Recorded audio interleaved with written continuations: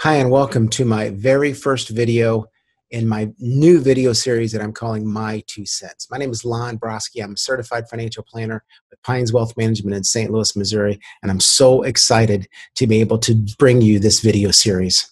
My goal in doing these short videos is very simple: to educate my clients to help make them better investors. We're going to sort through the headlines over the past few weeks and discuss one or two topics that we feel are important for our clients not only to know about, but to possibly incorporate into their own financial plan, ultimately making them better investors. So today I want to start off with, unfortunately, I had hoped to start off with better news, but the last 9 weeks or so, investors have been dealing with one thing and one thing only: COVID-19. That's right. And so today's video, what I want to talk about is COVID-19 and how it relates to the markets and potentially the economy. And I want to talk about specifically bear markets, because in the meetings that we've had over the last couple of weeks, we've been hearing a lot about clients' concerns for bear markets. Have we entered into a bear market? Are we going? And if not in a bear market, are we going to enter into a bear market?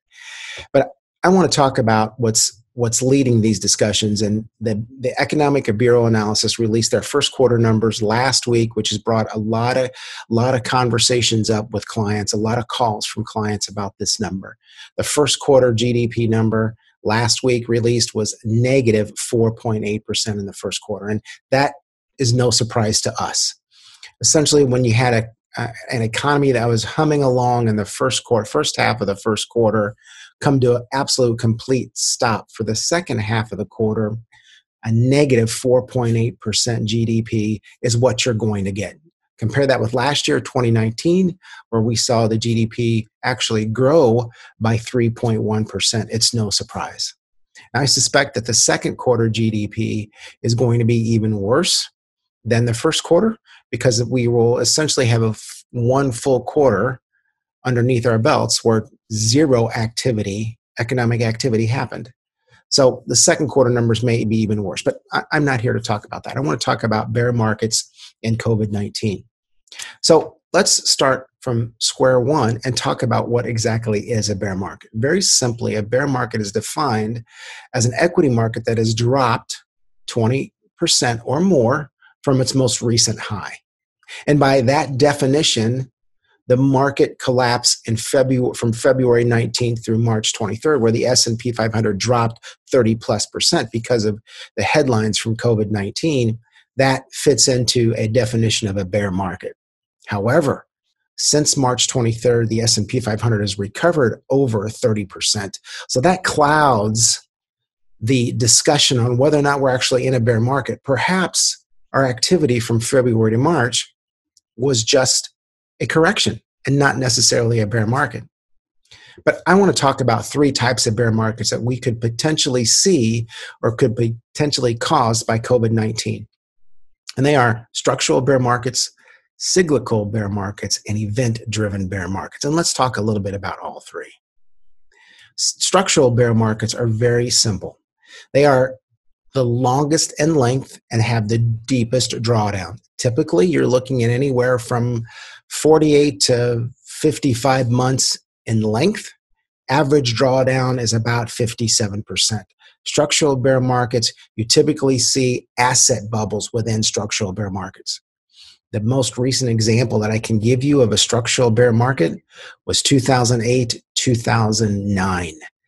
That was a structural bear market. We had a lot of problems that were bubbling underneath the surface that investors initially weren't aware of.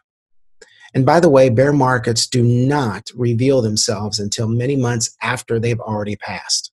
But in 2008, 2009, we had a lot of problems bubbling underneath the surface that were not only structural, but systematic. And as a result, you had a bubble that was created in housing. That bear market lasted from December of 2007 through March of 2009. The next kind of bear market that we see here, the second type of bear market, is a cyclical bear market. Now, a cyclical bear market is a little bit different. A cyclical bear market, very simply, is one that is created by rising interest rates and falling corporate profits.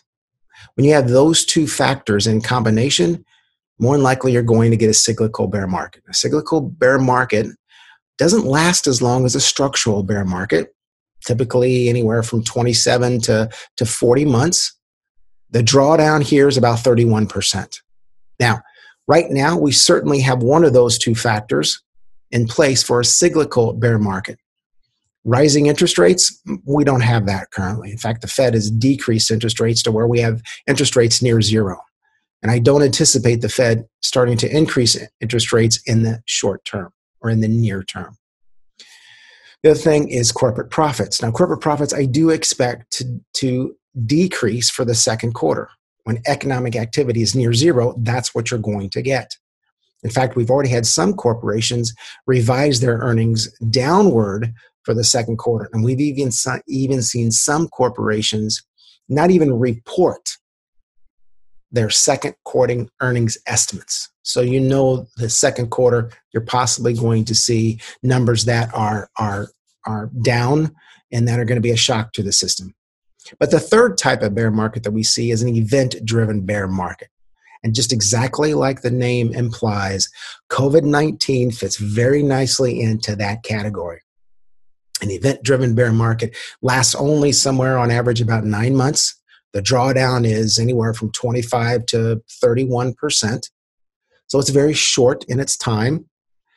Now, event-driven bear markets, you could also have, I'll give you two other examples. Oil prices, the collapse in oil prices. That is an event-driven bear market. The other is 2018, 2019, where what seemed to be in the headlines every other day was the trade war, tariff war. That the higher the tariffs got at that point, you had a potential to create an event-driven bear market. And the reason why you need to know these what type of bear market we may be potentially in is simply to be aware and how that may impact your own investments. It's like we're a roller coaster family. And we've always, in the summertime, we've always traveled to these amusement parks. And one of the first things that we like to do is ride a roller coaster. And so when you ride a roller coaster, the first thing you do, especially if it's new, it's your first time riding a roller coaster, you look at the roller coaster and you look at the ups and downs and you look at the twists and the turns and you think to yourself, wow, this is going to be a good roller coaster. And when you see those twists and turns and ups and downs, it doesn't necessarily prevent you from riding the roller coaster, but at least gives you some expectations before you get on the roller coaster. And that's why it's so important to know potentially what type of bear market we may be entering or already in, is so that you can manage your own expectations so you can make better investment decisions. That's why it's important to know whether we're going to be in a cyclical bear market, a structural bear market, or an event-driven bear market. And last point here is just because we have entered potentially into a event-driven bear market, there's no rules that says that we can't then go into a cyclical bear market or an even longer structural bear market. We don't know if this event, if COVID-19 is going to lead us into those bear markets or not, but the more information that we have, the better decisions that we'll make. Thank you for taking the time to spend with me in these couple of minutes. We hope to be doing more videos in the next coming weeks. Be on the lookout for those. Be sure to follow us on social media, Facebook, Twitter, and LinkedIn. And don't forget to visit our website, www.pineswealth.com, where you can find a lot more information. You can also schedule an appointment with us anytime. Stay safe, stay healthy, and I look forward to talking to you in our next video.